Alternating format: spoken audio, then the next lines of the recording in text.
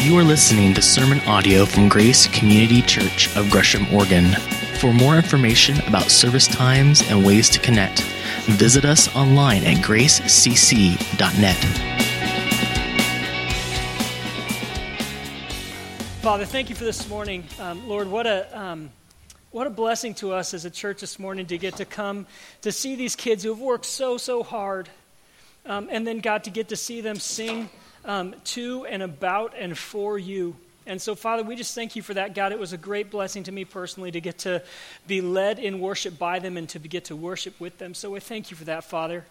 Father, I thank you for your word. I thank you for the opportunity to dig into it now together as a family. And I pray, Father, that your Spirit would move and work mightily around us this morning, that, God, your Spirit would reach our hearts. And so, Father, help us to engage, help our minds to think about you now. In Jesus' name, amen. Well, good morning, everybody. It is good to be together. My name is Sean Rowley. I'm one of the elders here at Grace. I also serve on our preaching team, as well as I work with junior and senior high students on Sunday morning. And I'm excited to get to unpack God's Word together today. We've been going through the Gospel of Luke, looking at the life of Jesus. And in the past several weeks, we have seen Jesus be baptized. We saw him led out into the wilderness to be tempted. And then we've seen Jesus declare himself and announce himself to, in fact, be the Messiah who is now arrived. And we read a story in Luke chapter 4. We've looked at this in several weeks back. We looked at it again last week. We're going to look at it again this morning. Jesus is in Nazareth, and he stands up in the synagogue, and he is handed the scroll of the prophet Isaiah, and he reads his words. He says, "The Spirit of the Lord is on me, because he has anointed me to proclaim good news to the poor. He has sent me to proclaim freedom for the prisoners and recovery of sight for the blind, to set the oppressed free, to proclaim the year of the Lord's favor." And in fact, this is what we've seen Jesus doing, isn't it? Jesus has begun to call his original disciples who will be with him, who will learn from him, who will serve together with him, and then carry on the mission of the gospel. We've seen him healing people. We've seen him rescuing people from sickness and disease and injury and all kinds of things. And we've also seen Jesus further reveal himself to be God himself. And last week we looked at the story of Jesus, and as he was teaching and preaching in this house, this large crowd had formed both in and outside of the house. And there was a paralyzed man who had some friends that were trying to bring him to see Jesus because they thought that maybe Jesus could heal their friend. And so they get to the house. They can't get in the house, though, because the crowd is so great around and in the house already. So they go up on the roof, dig a hole in the roof, lower this guy down before Jesus. And Jesus does this incredible thing. He actually looks at the guy and he says, "Your sins are forgiven." And everybody freaks out. Because only God can forgive sin, right? That's God's job. Look what happened. It says, Jesus knew what they were thinking and asked, "Why are you thinking these things in your hearts? Which is easier to say, 'Your sins are forgiven,' or to say, 'Get up and walk'? But I want you to know that the Son of Man has authority on earth to forgive sins." So he said to the paralyzed man, "I tell you, get up, take your mat, and go home." I don't know how long this guy had been paralyzed, maybe since birth. And yet Jesus tells him, "Get your mat, get up, and walk out of here." And that's exactly what this guy does. It's incredible. It's incredible. The response of the crowd is incredible because some of them are worshiping and praising God, thanking him for this incredible miracle that he's done. But for some of the crowd, they begin to get angry about Jesus and they begin to hate him even further. And the group that was encompassing was the group of the Pharisees. Many of you know the Pharisees were kind of the upper echelon of leadership and really of society within the Jewish culture. These were the guys that were the most educated. They should know the most about God, about their scriptures. They should be the holiest and kind of best guys in their groups. But these are the guys that are getting angry about what Jesus is doing. Jesus continues in our day to be a polarizing figure, doesn't he? And so today what I want to look at together is how should we approach God? What should our response be? What should our approach to God look like? And I want to do that by looking at the life of the Pharisees and how they responded to Jesus. All right, so if you remember with me last week, we ended our time in the Word looking at this story of Jesus calling this gentleman by the name of Levi, who was a tax collector. Tax collectors were hated in their day and age. They were seen as traitors to the nation of Israel. And Jesus had called this man to be his disciple, and this man followed Jesus then. And he came to his house and decided to have this great big party. And so he invites all of his buddies, all of his fellow tax collectors, which everybody hated. He invites all of the sinners. So he has this party full of all of the wrong people of their day and age. And that's exactly where Jesus is at. He's at the party, enjoying the party. And so the Pharisees show up, and they begin to question him. They begin to ask him some things. And so that's where we're going to turn now. If you have your Bibles, turn to Luke chapter 5, verse 33. We'll work all the way through the end of chapter 5 and through verse 11 in chapter 6. So let's take a look. Verse 33, they said to him, that is the Pharisees, they say to Jesus, John's disciples often fast and pray, and so do the disciples of the Pharisees, but yours go on eating and drinking. The first thing that I see that we should learn from the Pharisees here is that we should be going to God directly and his word with our questions. That's what they're doing. They're coming to Jesus with their questions, but we must come with the right heart and the right motives. Because the Pharisees are coming not really truly trying to understand who Jesus is. They're coming trying to trap him or trying to get him in trouble in their mind. The beautiful thing about our God is that we have a God who not only can be known, he wants to be known. That's why he gave us his holy word. And so our approach to God must start there. That's foundational. It's a good thing to do, to go directly to God, directly to his word, to find out about him, to find out more about who he is. Because if we don't do that, we can search for answers to our questions about who God is in all kinds of places that, frankly, are inappropriate. Because we might look to culture or media. Sometimes we even look to ourselves, don't we? The problem with that is that sometimes if we're only looking to ourselves, we begin to think things like, I think God is like X, Y, or Z. And the danger in that is if we are thinking things about God just based on our own thoughts about what we think God should be like, we can create in our minds a caricature, in our hearts, a caricature of what God is and not really who God is. It's dangerous. And so my first admonition to us is that we need to be going to God honestly and directly to him to seek to understand him. It must be foundational for us. And the Pharisees, they come questioning Jesus about fasting. And for them, fasting was a very significant issue. Fasting, in fact, is and was a good thing to do. But the Pharisees had so elevated the spiritual discipline of fasting to the point that if you didn't fast just like they did, then something was wrong with you. Something was wrong with your devotion to God. They fasted, from my understanding, like Mondays and Thursdays twice a week. It wasn't required by the law of Moses, but that's what they did. And so they come to Jesus and his disciples and they're like, why aren't you fasting? Something's wrong with you. You're not as devoted to God. Take a look at what Jesus' response to them is.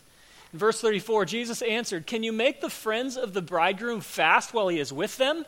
But the time will come when the bridegroom will be taken from them, and in those days they will fast. So Jesus does an incredible thing here. Again, he's revealed himself to be Messiah. He's revealed himself to be God himself.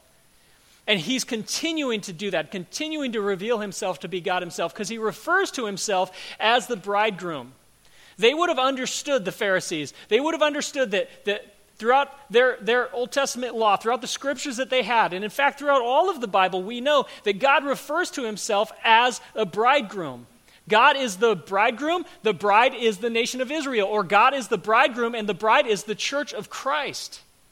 And so what Jesus is doing here is further revealing himself to be God himself, and what he's saying is the time for fasting isn't now.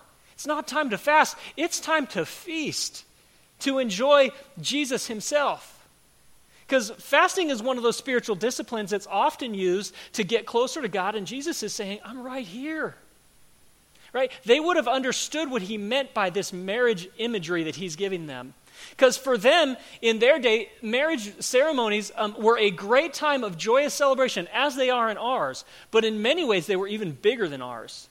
Because what they would do, if a man and a woman were going to get married, they would get, in our vernacular, we would call them engaged. They would be pledged to be married. This is the state that Jesus' parents on earth, Joseph and Mary, were in when he was born. They were pledged to be married. That means that they would officially be declared husband and wife, although they had not gotten married yet. And so they wouldn't live together. They wouldn't lie together. But in every other way, they would be like a married couple. And then what would happen after a year of this pledge to be married? One night, the bridegroom with his friends would leave his house and go to the bride's house. She was expecting him, so she'd be ready. And they would go to the bride's house and collect the bride, collect her with her friends and her attendants, and the bridegroom and the bride and all of their friends and attendants and family, I think, would join them, and they would parade through the streets of the town in great celebration. And when they got back to the bridegroom's house, there was an incredible party waiting. They had music and song and dance and wine and food, and they feasted. It was an incredible celebration. And there was nothing in that celebration that they would even consider fasting during that celebration. And the reason is because they had waited a long time. They had waited a year for this party. There had been all of this buildup and all of this planning, and now the party's here. The time is to celebrate. The time is to feast. The time isn't to fast, right? It's just like Jesus, the Messiah, coming. There had been all of this buildup, all of this waiting. Finally, the Messiah is here, and he's right there with them. And Jesus says, the time's not to fast right now. The time is to come and enjoy me, to be with me, to feast on me, to learn from me. Our marriage celebrations are similar in that they are a time for celebration. Last fall, my friends Matt and Rhonda Patrick, their oldest son, got married. And my wife and a bunch of other people kind of got together and helped to get all the details and kind of pull the wedding off and make the wedding happen. And the wedding was a beautiful wedding. It was a great celebration. And afterwards, Matt and Rhonda, a couple weeks later, invited us all to come to their house to celebrate this wedding, to celebrate what had happened, and also to thank us for our parts in helping pull the wedding off. And so that night came, we got to Matt and Rhonda's house, and the house smells incredible when we walk in, and they had prepared this incredible meal for us. Matt has perfected the prime rib roast. I mean, this thing was amazing. And they had everything there. They had this beautiful piece of meat. They had this incredible horseradish cream, which I didn't even know I liked. I wanted to spoon this stuff up, like just eat it, because it was that good. They had bread with garlic and olive oil and a little salt and pepper on it. They had wine. They had Diet Coke flowing. It was wonderful. And we sat down that night. We all got around the table and we're there ready to eat this meal. And Matt stands up and he's thanking us for our parts in being there, thanking us for being there. And we're there with the bride and groom as well. And Matt then says, right before he prays, he says, tonight we're going to feast. Man, there wasn't one person there in that home that had any idea that maybe I'm not going to partake in this meal. Right? The time was to feast. It was to celebrate. And so the Pharisees questioning Jesus about fasting is just inappropriate here. Jesus is going to go on and teach them using a couple of parables here. He says in verse 36, he told them this parable, no one tears a piece out of a new garment to patch an old one. Otherwise, they will have torn the new garment, and the patch from the new will not match the old. And no one pours new wine into old wineskins. Otherwise, the new wine will burst the skins, and the wine will run out, and the wineskins will be ruined. No, new wine must be poured into new wineskins, and no one after drinking old wine wants the new, for they say the old is better. What Jesus is saying here in these parables, he's saying you can't take something new and incorporate it with something old. It doesn't work. See, the Pharisees are trying to integrate Jesus into their understanding of God and Messiah and what that would look like. They still don't get it. Chapter 6, verse 1. There we go. It says this, one Sabbath, Jesus was going through the grain fields, and his disciples began to pick some of the heads of grain, rub them in their hands, and eat the kernels. Some of the Pharisees asked, why are you doing what is unlawful on the Sabbath? You see, the Pharisees previously had attacked Jesus about fasting. Now they're going to attack him about the Sabbath.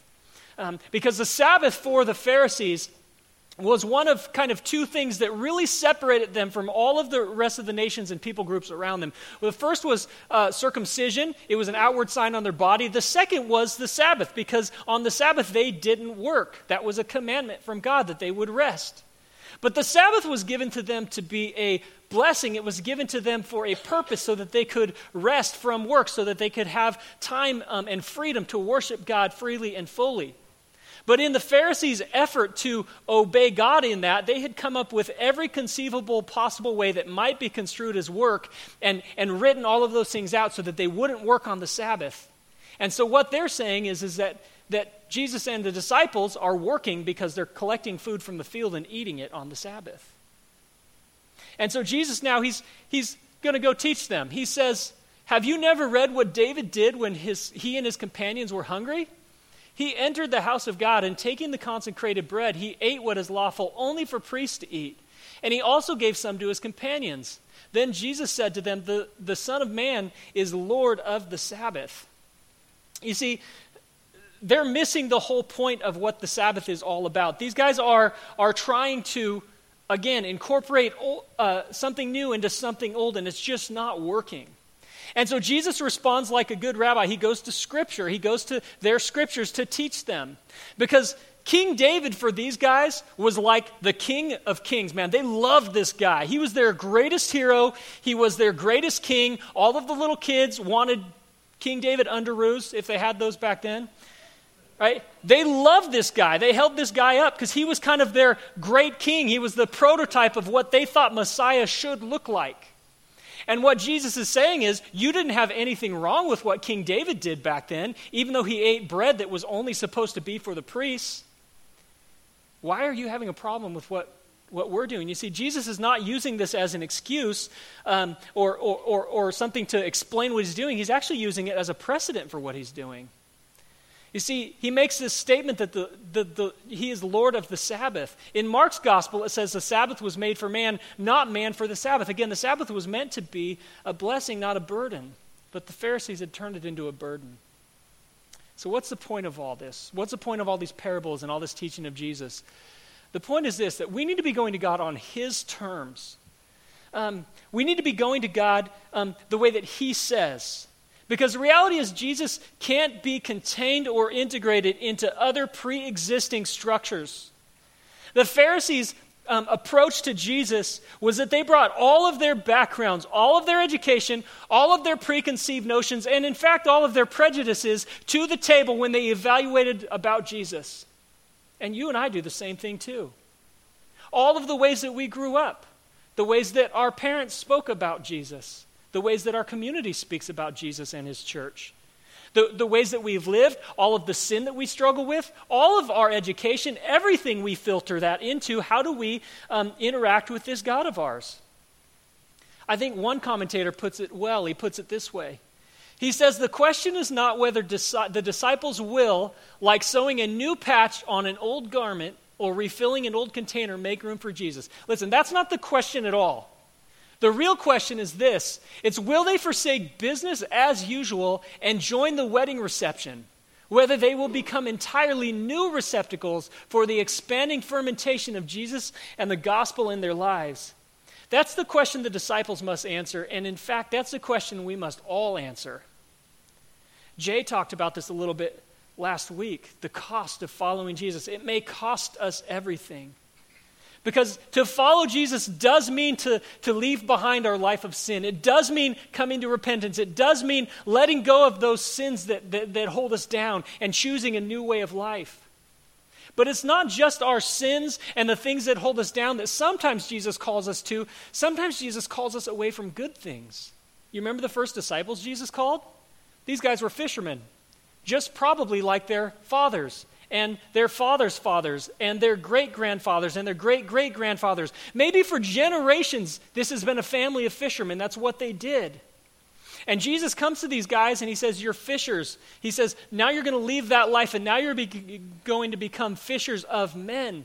You have an entirely new job now that I'm going to put you to. And so sometimes what Jesus calls us to is to let go of all of the old things of our old life. Not always, but sometimes. So my question for you this morning is, have you accepted Jesus on his terms? Part of what that means is agreeing that what he says is wrong is wrong. Part of what that means is agreeing that you, in fact, do need a Savior. That there's something broken inside of our hearts and lives that we need rescuing from. Part of that means accepting his sacrifice for you. Because, my friends, if you, like the Pharisees, are still trying to add Jesus to your existing framework, if you, like the Pharisees, are hanging on to old patterns of living and sin and brokenness, then you may be revealing yourself to be outside of the kingdom of God, even if you come to church every week. Even if you look super spiritual and super holy on the outside. The beautiful thing is this, is that even if at this moment you are outside of the kingdom of God, my friends, this is the God of all people. What that means is that you are not outside of the reach of this great God of ours, because he came for all. He wants to make you new. So will you let him? Scripture says here that he's Lord of the Sabbath. What that means is that he made the Sabbath. The whole Sabbath was his idea. He also made earth. He also made the planets and the galaxies and the stars and the entire universe. And he made you and me. And so what that means is that he is the one that gets to define what is true and good and right and holy. And so we must be willing to submit our lives to him. We must be willing to not only go to him directly, but also to go to him on his terms, whatever he says those are. That's what following Jesus looks like. Our next point is that we need to be going to God in community. Now, I don't have a specific verse that illustrates this, really a collection of verses that we've looked at. We've seen all of the communities coming to Jesus in great crowds. We've even seen the Pharisees coming to Jesus in a group, in a crowd. And the reason why we bring this up is this is the way that we discover God the best, is in community. It's why we talk about that around here at Grace all the time. But the caution that I have for you is that we must be coming to God in the right community. You see, the Pharisees, they came as a group, but they didn't understand. They only made things worse. They continued to encourage each other to think things and to do things that were contrary to God's word and God's scripture. And consequently, they got farther and farther and farther away from God. We need to be coming to God in the right community that isn't contrary to God's word. Because sometimes what happens is, and this may happen to you here, maybe it's happened to you from somewhere else. And maybe it's not today, but maybe in 5 years or 10 years or someday a preacher, myself, one of the other preachers, one of our pastors or ministry leaders, or maybe even one of the brothers and sisters in Christ who are sitting right next to you right now, will see some things in your life that are contrary to God's word. They'll see some things about you that don't line up with what the scriptures say, and so they are going to lovingly and graciously, but hopefully honestly and truthfully come alongside of you and point that sin out to you. But sometimes our tendency as people, when that kind of thing happens, is to not respond well. Instead, we get angry and we hit the eject button. And we go find some other community who will justify our sin with us, who will pat us on the back as we do things that continue to go against what God's word says. That's why, my friends, it's so important to be in the right kind of community as we come to God, because there's all kinds of communities to come to God. We must be in the right kind of community. And it must be, I think this group is wonderful. Coming as a church body is great and glorious, and I'm thankful for every one of you. I'm thankful for the influence, the example, for the blessing that you are in my life. But to really get into the kind of community I'm talking about, it must be a smaller kind of community. And for me personally, one of those groups is this group right here. This is the preaching team. The preaching team is a group of guys. We get together every single week, and we discuss the scriptures. We talk about what it is that we're doing. We talk about the previous week's sermon. We talk about the previous week's service, and then we talk about the coming week's sermon. And so whoever's turn it is to preach will then sit and present what they have, what they've prepared, and then they get feedback. The reason why we do that is because we want to come to God on his terms. We want to handle God's word with integrity. We want to preach and teach you well and accurately and be faithful to the scriptures. And so that's how we do it, and that's why we have team in that way. And so this last week, I showed up on Tuesday morning. It was my turn to preach. And so after we had evaluated the previous week, I began to present what I believed was a fairly strong outline for where I was going to go this week. And as we sat there and discussed, my brothers and Linda Fast was there as well, as we sat there and discussed what was on my heart and mind and where I felt like the scriptures were leading, where I felt like the Spirit was leading, it became super apparent really pretty quickly that something was wrong. And so they continued to graciously ask me questions. They asked me to clarify what I was saying. They wanted to hear more about what my thought process was. And as we continued to go, I continued to get more just frustrated and bothered, not with them, but just with the fact that it just wasn't going very well. And it became somewhat apparent quite soon that I was going to have to scrap like 70% of what I had prepared. And they sat with me and graciously and wisely listened to me. And it also felt like a sledgehammer to the face because I had worked really, really hard, you know? I really thought I was ready to go for the most part. By God's grace, I had that Tuesday off work, so I drove home. I wanted to cry all the way home. I prayed to him. I asked him. I said, God, I need your help here. I need you to speak into this. I honestly don't know what to do now. And so I got home.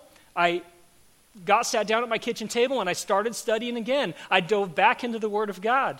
I started reading some other resources, and I began to study and began to learn more. See, these scriptures that we're looking at this morning, they're not new to me. I've read them many, many times. They're very familiar.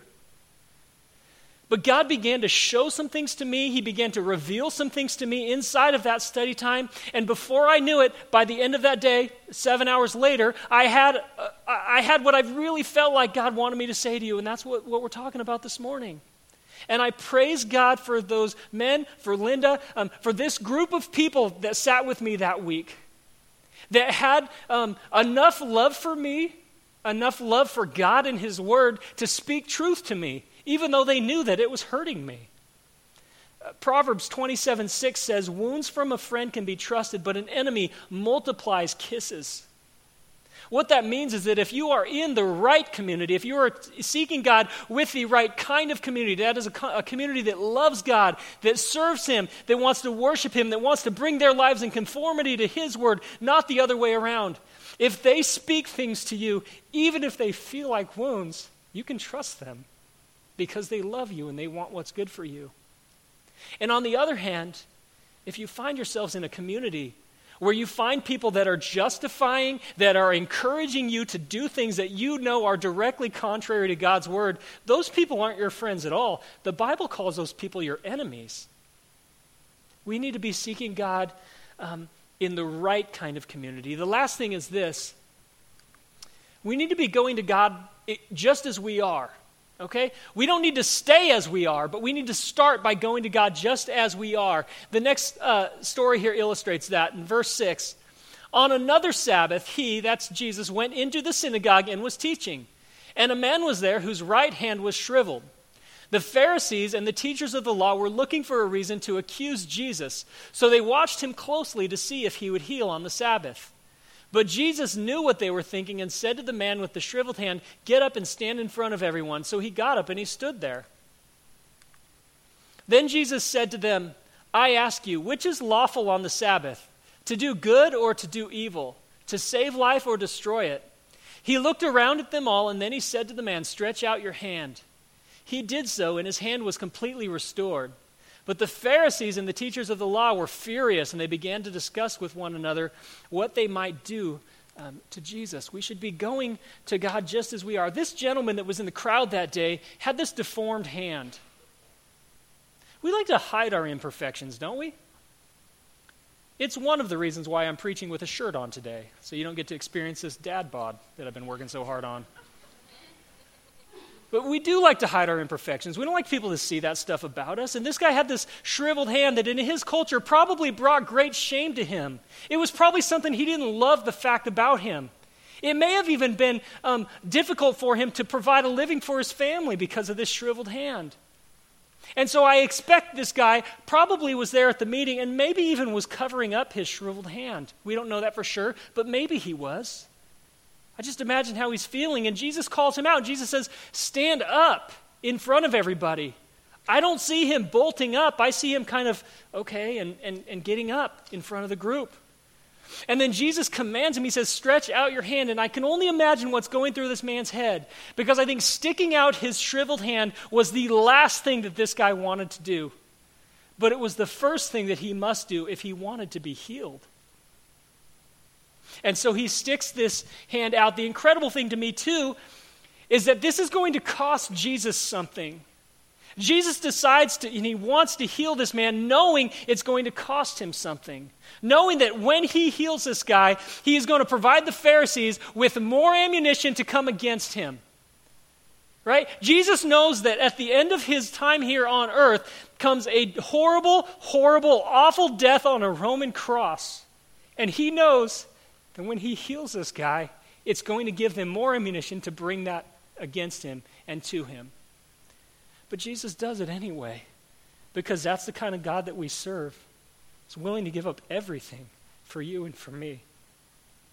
And he heals this guy, and this guy's delighted, and the Pharisees are inside it with rage. You see, it's not just about our response to God, but it's also about how he should come to us, or he does come to us. We see it all throughout this story. We see Jesus coming to earth, giving up everything, giving up perfect communion, perfect fellowship with the Father and the Spirit, and he leaves all of that to come to earth in the most unlikely of ways, in the most unlikely of places. And then he begins to do his ministry, and we see that this God, who is altogether good and holy and righteous, he comes to us who are altogether sinful and wicked, and what the Bible calls are his enemies. But because he's the God of all people, and the invitation is there. I even think the invitation is to the Pharisees. Come to me. Show me your imperfections. I want to heal you. Show me where your theology's gotten messed up. I want to help correct you. He's teaching them all of the time. But they're just missing it. The invitation is there to this gentleman with the shriveled hand. Come to me. Stick out your hand. I want to heal you. And the invitation is also to you and to me. Jesus comes to us and he says, show me your sin. He says, show me your propensity to gossip. He says, show me how you have a short fuse and you lose your temper and you have a terrible anger problem all the time. He says, show me your porn addiction. He says, show me your pride and your selfishness, because I want to free you from those things. I don't want you to have to stay bound up, captive to sin. That's what he talked about. He's the Messiah. He comes to set the prisoners free. Some of you also need to hear this morning, because some of you, like this man with the shriveled hand who had done nothing to earn the shriveled hand, some of you have experienced very significant pain and loss and trauma in your lives, and you're hurting. And it's through no fault of your own, but you are hurting. Man, some of you need to hear that God is calling you to hold out your pain to him, to hold out your frustrations, to be honest with him. Maybe even you're doubting his goodness right now because the pain is so significant. He wants to know about that too. He says, will you hold out your insecurities and your pains and your worries and your doubts and your fears, because I also want to set you free of those. I want to release you of those things. He wants to forgive you of sin. He wants to heal you of brokenness and brokenheartedness. He wants to adopt you and love you and, in fact, save you. It's a great God that we have. So my question for you this morning is this: will you stretch out your imperfect hand to this great God of ours? Whatever that symbolizes for you, will you stretch that hand out to God and seek his healing there? Because he wants to. This is a God who is inviting you to let go of your old self, to let go of your old ways, and join him at the wedding celebration, at a feast. Thank you for listening to sermon audio from Grace Community Church. For more information about service times and ways to connect, visit us online at gracecc.net.